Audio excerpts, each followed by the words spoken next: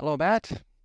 I'm Tom Meyer from Archer Exploration. I'm the president and CEO. Archer Exploration is a nickel sulfide exploration and development company with key projects located in Quebec and Ontario. Our flagship project is the Grasset nickel sulfide project. It's got an existing resource of 5.5 million tons at 1.53% nickel equivalent. And this is a very exciting project in the sense that it's a 2012 vintage discovery, and we're literally just scratching the surface. So excited this morning to speak with you guys on Archer and Grasset in particular. Tom, lovely to meet you. Well, you're doing more than scratching the surface. You're drilling holes now, but we'll come to that. Right. I've been wanting to speak to you for some time, actually. I know Marilyn did an interview with you, which I watched last night. Very good. But I want to come at it a slightly different way, okay? Because I'm kind of quite eager to understand how I make money investing in nickel. The supply demand fundamentals are there, and I'm trying to work out, are you going to be able to come to the party? So can we go way back to the deal with Wallbridge, for Grasset, right? It was valued at a certain amount when it was vended into, your company. So tell me about that valuation, why you thought that was reasonable. Yeah. So at the time, the deemed consideration was approximately $53 million Canadian. And then when you look at the book value, approximately about $30 million. So, and that was back the deal was announced in July of 2022, and the closing of that transaction took place in November. And what's happened subsequently is quite fascinating. And I think many junior explorers are out there and seeing similar things. But right now we're sitting at a extremely low valuation of $10 million Canadian. So one of the aspects of this transaction was it was an all-share deal. So Wallbridge Mining is focused on gold in the end. They started off in nickel exploration in Ontario, in Sudbury, in the Sudbury camp. And we have that portfolio as well within this transaction that is currently in our portfolio. So when you've got a gold investor now with a concentrated position, which was a dividend out, a return of capital in species. So the Wallbridge shareholders got a Archer share. So you have this natural churn. Gold investors are somewhat different from base metals investors. So there's a natural kind of rebalancing of portfolios. So we did see some kind of churning. Let's just call it churning over the last few months in a tape. In a capital markets tape of weak nickel prices, like nickel underperforming, exploration and development companies underperforming, and that kind of churn in a weak market kind of painted a picture of some weakness, which, like, despite our very positive kind of news flow, I think will in due course get rectified and get cleaned up, and we'll be off to the races again. But it's been quite frustrating because we have great success on the exploration front, yet to be fully reflected in our current share valuation. So an opportunity is there without a doubt, Matt. Yeah. Right, but okay, but people are I guess long-suffering Wallbridge shareholders are cashing in, or some of them are cashing in on to try and recoup some of their losses, right? And I think fair enough, but it's your job to tell them why that's a big mistake, right? Because you knew quite a bit about what you were picking up here. It's like 5.5 million tons indicated resource, right? At good grades, right? Over 1.5% nickel equivalent grades in a good jurisdiction, the Abitibi Greenstone Belt. So what would you say to them in terms of, why they should have held on? What did you say to them about why they should hold rather than cash in? Yeah, well, it's the reason being, like, literally just scratching this. We're just daylighting these values. Like this was like Grasset in particular was an asset that was in a company called Balmoral's hands, and Balmoral and Darren Wagner and that team, they were responsible for this phenomenal discovery. And it got buried within Wallbridge, and Wallbridge very, very focused on their gold portfolio. So very little work done. So without us coming out of the gate back in November, and without the market being familiar and knowledgeable what we took on, and we're just daylighting some of these values now. The challenge has been, look, let's explain to you, let's show you what we've got, because it's something very special. So this is underway, and it's taken time, but that understanding and the appreciation of what we've got and within the 23-kilometer trend, within the 5.5 million ton resource, which has room to grow, and that's our plan. It's just, we're basically telling investors that just stay tuned. The values are apparent. It's clear, and we've got a lot more to show the street. Right. Okay. Right, which is good news. But in terms of coming back to that valuation thing, I mean, we're looking back when you've done things differently, because that overhang was always going to be there. You got a bunch of upset shareholders. Of course, they're going to cash in it. And I guess to that point, do you think there's much more to go? Are they going to give you a long run up to with the drill program and the results that are coming out of that, which we'll talk about in a second? Or do you think this downward pressure thing is still going to hang over you for a while longer? How are you coming at it? Yeah, no, we're watching the volumes have been picked up when those shares became free trading back in March, and the volumes are improving in that front. And I think we've churned through the bulk of it now, and there's very little left. And at a time when we're in these summer doldrums, and that kind of that weakness is kind of just setting it up where it's becoming very plain, just based on the releases, and we're going to be back to back to school, back to markets, and just seeing what we've done over the last few months and getting more eyes on it. But the bulk of it is chewed through, and it's frustrating for us as management, and we own shares in the company. We're aligned with shareholders, and it has been quite frustrating to see. But yeah, but are you buying in the open market? All CEOs, and all management have shares, but they're kind of either given or cheap stock, right? But are you buying in the open market? So we've been buying. Insiders have been buying when we're allowed to buy, when we don't have news pending. But yes, when we're able to, we've been buying. And I will say, and Matt, that's a very important point. We buy in the market. We buy the deals. It's the options and things, those free things that many juniors do use.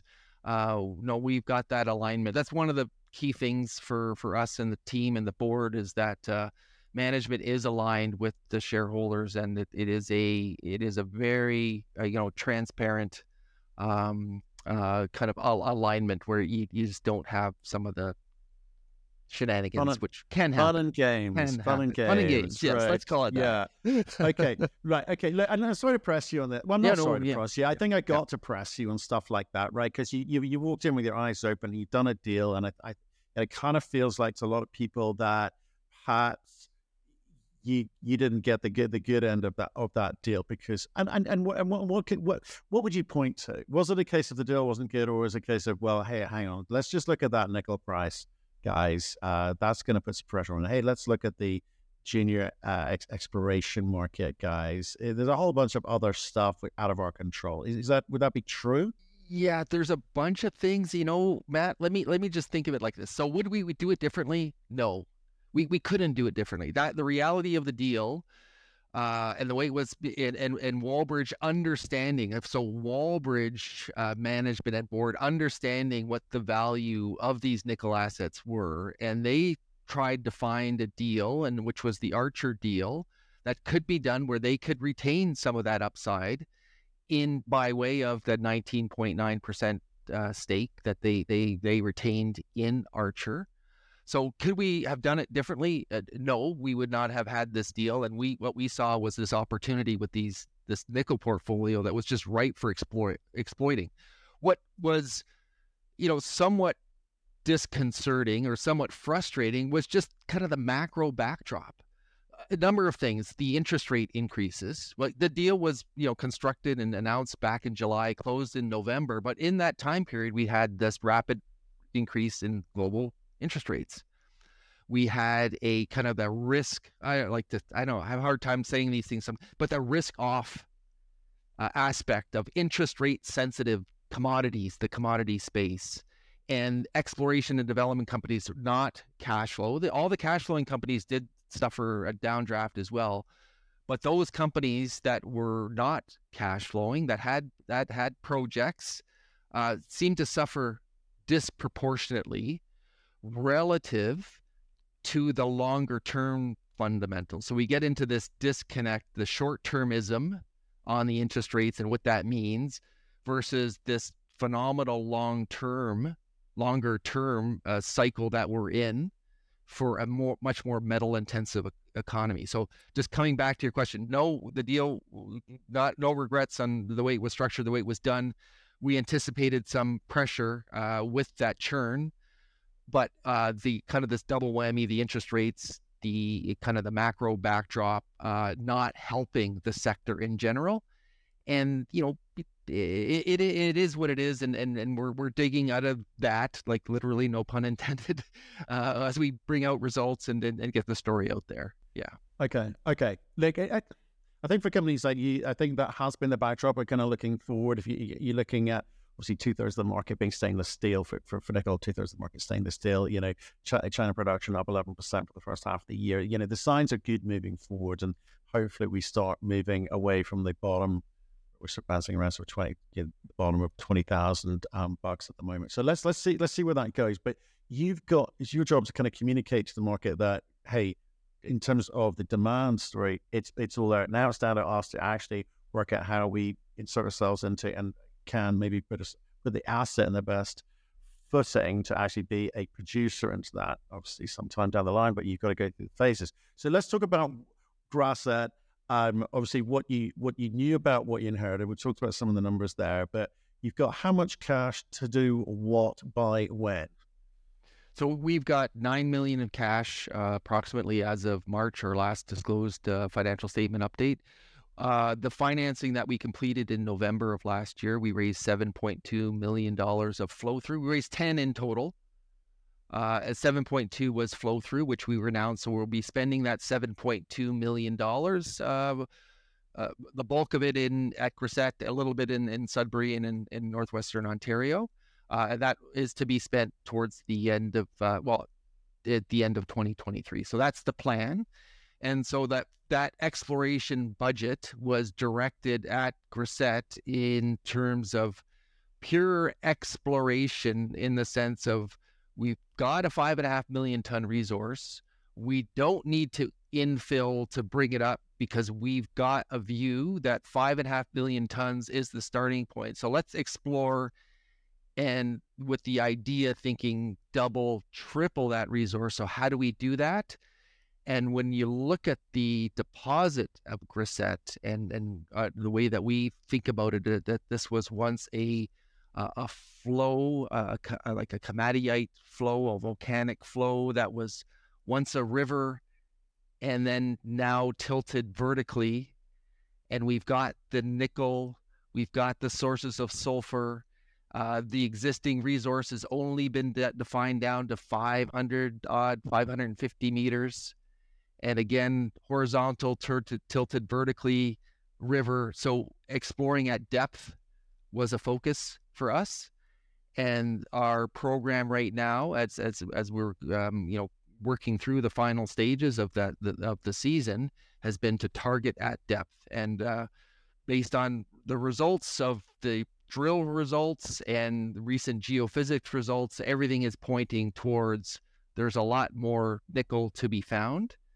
And it's not the 1.53% nickel equivalent. The bias and the grade is higher. We've had 1.8% nickel, and if you were to add a nickel equivalent, you can add a 0.2 or 0.3 to that. But 1.8% nickel at 330 meters of depth. So we're adding more, and there's more to be found, and we're kind of laying up everything for further drill targets. Right. Okay. I hear what you're saying, and I think if we look at people, I'm going to point, rather than get into that now again, I'll point people back to the conversation you had with Merlin in terms of the structures of the ore body and the kind of cover associated with that. Right. I'm interested in how you spend your money efficiently, and how that drives value. Not, oh, it's a catalyst moment, guys, don't worry, it'll be okay. But it's like, if I look at some of the other Sudbury or Timmins, even sulfide plays out there, they're kind of quite judicious, it seems, with the drilling, in the sense that the step outs are of a certain size, but they can still bring inferred into the numbers here. And you've got a game up here of scaling the heck out of this thing really quickly, people to be able to understand what it is that you've got. So what are the assumptions that you're making with regards to the targeting and drilling, whether it be around by spacing or the type of braid that you're going after? Yeah, so Matt, that's a good one. And nickel, of the many commodities, nickel is hard. Nickel geology is hard, and it is the needle in the haystack. And using Sudbury as an example, over the years, like over 130 years of mining activity in Sudbury, and it's very rare that you hear about a new discovery in the Sudbury camp that is not already part of an existing mine, where it is, along drift, that they're exploring a near mine type exploration. And I think that points to the complexity. And we can go back through the years of, like, when you remember FNX, which became Quadra FNX, and the success that they had, with a certain edge, because that team came out of Inco and were extremely knowledgeable about the potential. Where we've been taking a further step back, we at Grasset are in this understanding, just post-understanding stage, a 2012 vintage discovery, and understanding the system, understanding the size and scale of this 23-kilometer ultramafic trend, and where to explore. Because I'll just say, in 2012, the team at Balmoral were looking for gold and accidentally discovered the nickel. And the drill programs were able to get to that 5.5 million ton resource. And even though you can point to and quantify that 5.5 million ton resource, we are still understanding the system and the nature and how to target. So to answer your question, being very methodical, so using all the tools that are available and a lot of the high-tech tools in the realm of geophysics, and helping with targeting with whether it's a VTEM aero geophysics, a mobile MT geophysics, a downhole geophysics, that helps, and using the latest and high-powered, the most extensive researched technology that's available, that helps.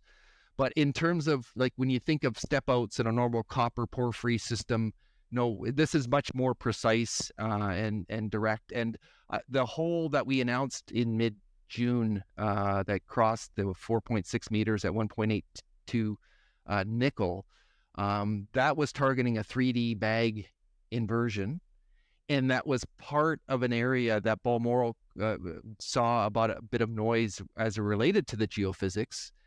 We had success with that hole, and we're quite excited. And that kind of opens up the idea and the thinking, where is this nickel pooling? Again, we've got this flow that's now tilted vertically. We've got an understanding of the flow. And so what we've got, when we were drilling, we see the disseminated, but we chase that disseminated in to find these massive sulfide pools, which is where you get all the excitement, which, when you get back to the ideas with, the Voisey's Bay back in the mid-90s, of that, kind of the discovery hole of whatever it was, 30 or 40 centimeters of massive sulfide. But it is being very methodical with the work and the targeting, and spending the dollars carefully. Okay, which is, I guess, again, what you got to say, what everyone says, but you've got a good asset, right, as in your company now, but it suffers from some legacy issues. For so long, it was sitting in another company, being valued at zero, with people not understanding, one, how the company was going to monetize it, and two, if it was any good, because the company wasn't talking about it for so many years. Why the heck should they value it? Now you've got to engender some kind of freshness to it, or maybe position it as a news story in a way. And you've got to get that balance between, I've got to do things methodically, systematically, which you're describing here, and also actually give people the information to understand that this is fundamentally a strong, good asset, and we are going to show you how we're going to release that value by the work we're doing now. So if you don't mind, put a slightly different hat on and go, right, okay, what are you excited about in terms of what you're going to be able to do with the money you've got available in terms of releasing that capital? It's the same question, slightly different question. Yeah. So very, very excited about what we've got in front of us, and we're kind of eager to kind of get that information out into the market to let people see what we see. Because when you look at the universe that's out there of nickel projects and how hard nickel is, we've got it relatively easy. That we're great jurisdiction. We've got great neighbors and great relationships with the communities, and the geology, like the geology, could not be more favorable to us. And it is early, like it's one of those balances. It is early days, but we've got something tangible. We're not moose pasture. We're not a science project.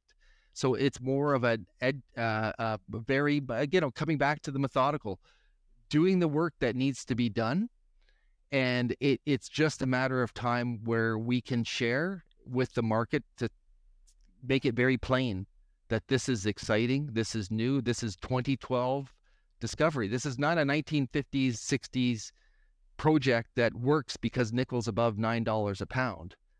This is a project that has just started to see it. And again, coming back to the point, buried within Wallbridge did pivot from nickel into the precious metal space with their gold a project. But yes, it is the onus is on management, is on the Archer team to kind of daylight this and make it plain to investors. And we're methodically doing that with our results. So give me the things that you've targeted the team. You said to the team, look, we've got this asset, we've got X amount of money here. We've got to go after these things, and here's the priority order. So can you give me what you think the, top 3 priorities are, and what you think that actually means to the market, or how the market should interpret those things? And I also want you to kind of obviously make that statement, because if you come back on, I want to be able to hold your feet to the fire on it. So absolutely. So I guess if one were to take a pessimistic view of what was buried within Wallbridge and now sits within Archer, you take a pessimistic view and say, okay, these guys bought a 5.5 million ton resource, and $30 million is probably the right number. The market was weak, so yeah, it is what it is. Tough market. It'll eventually rebound. But that the idea being it's done. Wallbridge, maybe, be cynical. Maybe Wallbridge is selling it because there was no upside. We know that's not the truth. They had to focus on, from a portfolio context, their low-hanging fruit with Fenelon and Martinier and their portfolio. So it was non-core to a gold company. So we've got this tremendous opportunity. And if you take pessimistic view, it's 5.5 million ton resource, there's no room to grow. Well, we're showing that there's a lot more nickel to be found. And we've got some information in the market with our drill results from June and more coming. And we also have these downhole geophysics results that have come out, which are now clearly stating. So we're looking at this. There's more nickel to be found, and we've found more. And then we're kind of teeing up for the next phase. But it's very, again, nickel exploration is hard. There's an appropriate pace to run. We're running as at the appropriate pace with a view that it's not a sprint. It's not even a marathon. This is an ultra marathon. When you're dealing with what we view as a potentially world scale, world industry interested nickel discovery, again from 2012, that is unfolding. So it is more than the 30 million notional value that was ascribed at the time. And with the results that we've seen, I think people can start seeing what we see, that this is a potential for a double or triple of that resource. And then we've got 23 kilometers beyond of a favorable trend to yet explore and find more. Right. So Okay. district. So ultramafic marathon, we got it. See what I like I that. did there?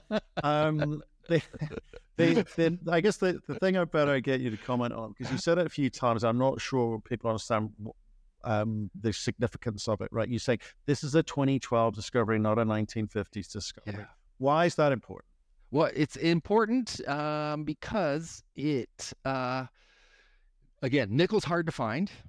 And when you find it by accident, it should go, ooh, because again, it's more than 30 years ago now when you're thinking about Voisey's Bay and the history of Voisey's Bay, which people point to, but exploration, it's so rare to find something and then actually move something actually to a mine. And what's interesting and exciting for us with Grasset is, let's use Voisey's Bay as an example. So you got Robert and his group sees an opportunity. They're looking for diamonds, and he finds a way to get the land, and they land on this outcrop and see the Gossan, drill it a season later, and then $4.3 billion of value created. Boom. That is the extreme rare event.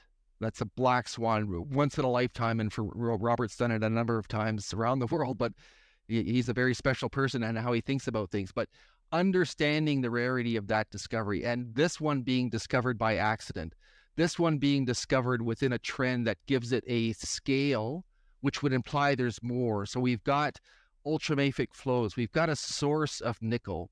We've got lots of sulfides in the area from, BMS targeting that's been done in the past demonstrates that. So you've got that scale, you've got the rarity of the discovery, and that discovery moved into a 5.5 million ton resource and really never followed up. So when you look at some of the bigger camps, and if you can go to Western Australia and Kambalda, Mount Keith, Perseverance, Honeymoon, like these things develop over time. And what we've got with the starting point with the resource, it makes it somewhat easier to a degree for us to find more, and that makes it pretty special. Right. Okay. And if we can just sort of, I guess, finish off for me, because like I say, I've listened to the Merlin conversation. We'll put a link below to that as well, because I think it was quite useful for in a different way. When we look at and I hate the phrase fully funded, the funded program, the funding that you've allocated for 2023 exploration program is going to be like front loaded. Do you think you needed front loaded, or is that the systematic pace, this marathon pace that you operate, mean that we can expect to see regular results across the year? Or the rest of the year, I should say. So the way that the program was set up is there's a number of legs to it. So there's a geophysics leg, there's a sonic drilling leg, sonic drilling, we didn't really touch on it, but Grasset, one of the reasons why it's a discovery is buried beneath glacial till. So one of the exploration techniques that is used and was very successful in Finland that Anglo-American had with their Sakatti project is to sample the base of the till and look for anomalies that will help target. So we did a sonic program around Grasset that's going to help us. So our geophysics, our sonic, and our drilling program. So we're wrapping up the drilling part. We've completed the sonic. Geophysics is underway. There's a little bit more to be done. Wrapping up the drill program as we speak right now, and thinking about the plans for the next leg, whether it's later this year in the season for a winter program or early next year. But bringing those results in and then analyzing for those next steps. So fully funded for the program, the 7.2 million, which is geophysics, the sonic, and the drilling that's underway. And that will set the stage for the targeting, very specific targets for 2024. Okay. Well, look, Tom, I appreciate the update. Best of luck with all of that. Obviously, stay in touch. Let us know how you get on. I'm intrigued to see what you come back with. Thank you.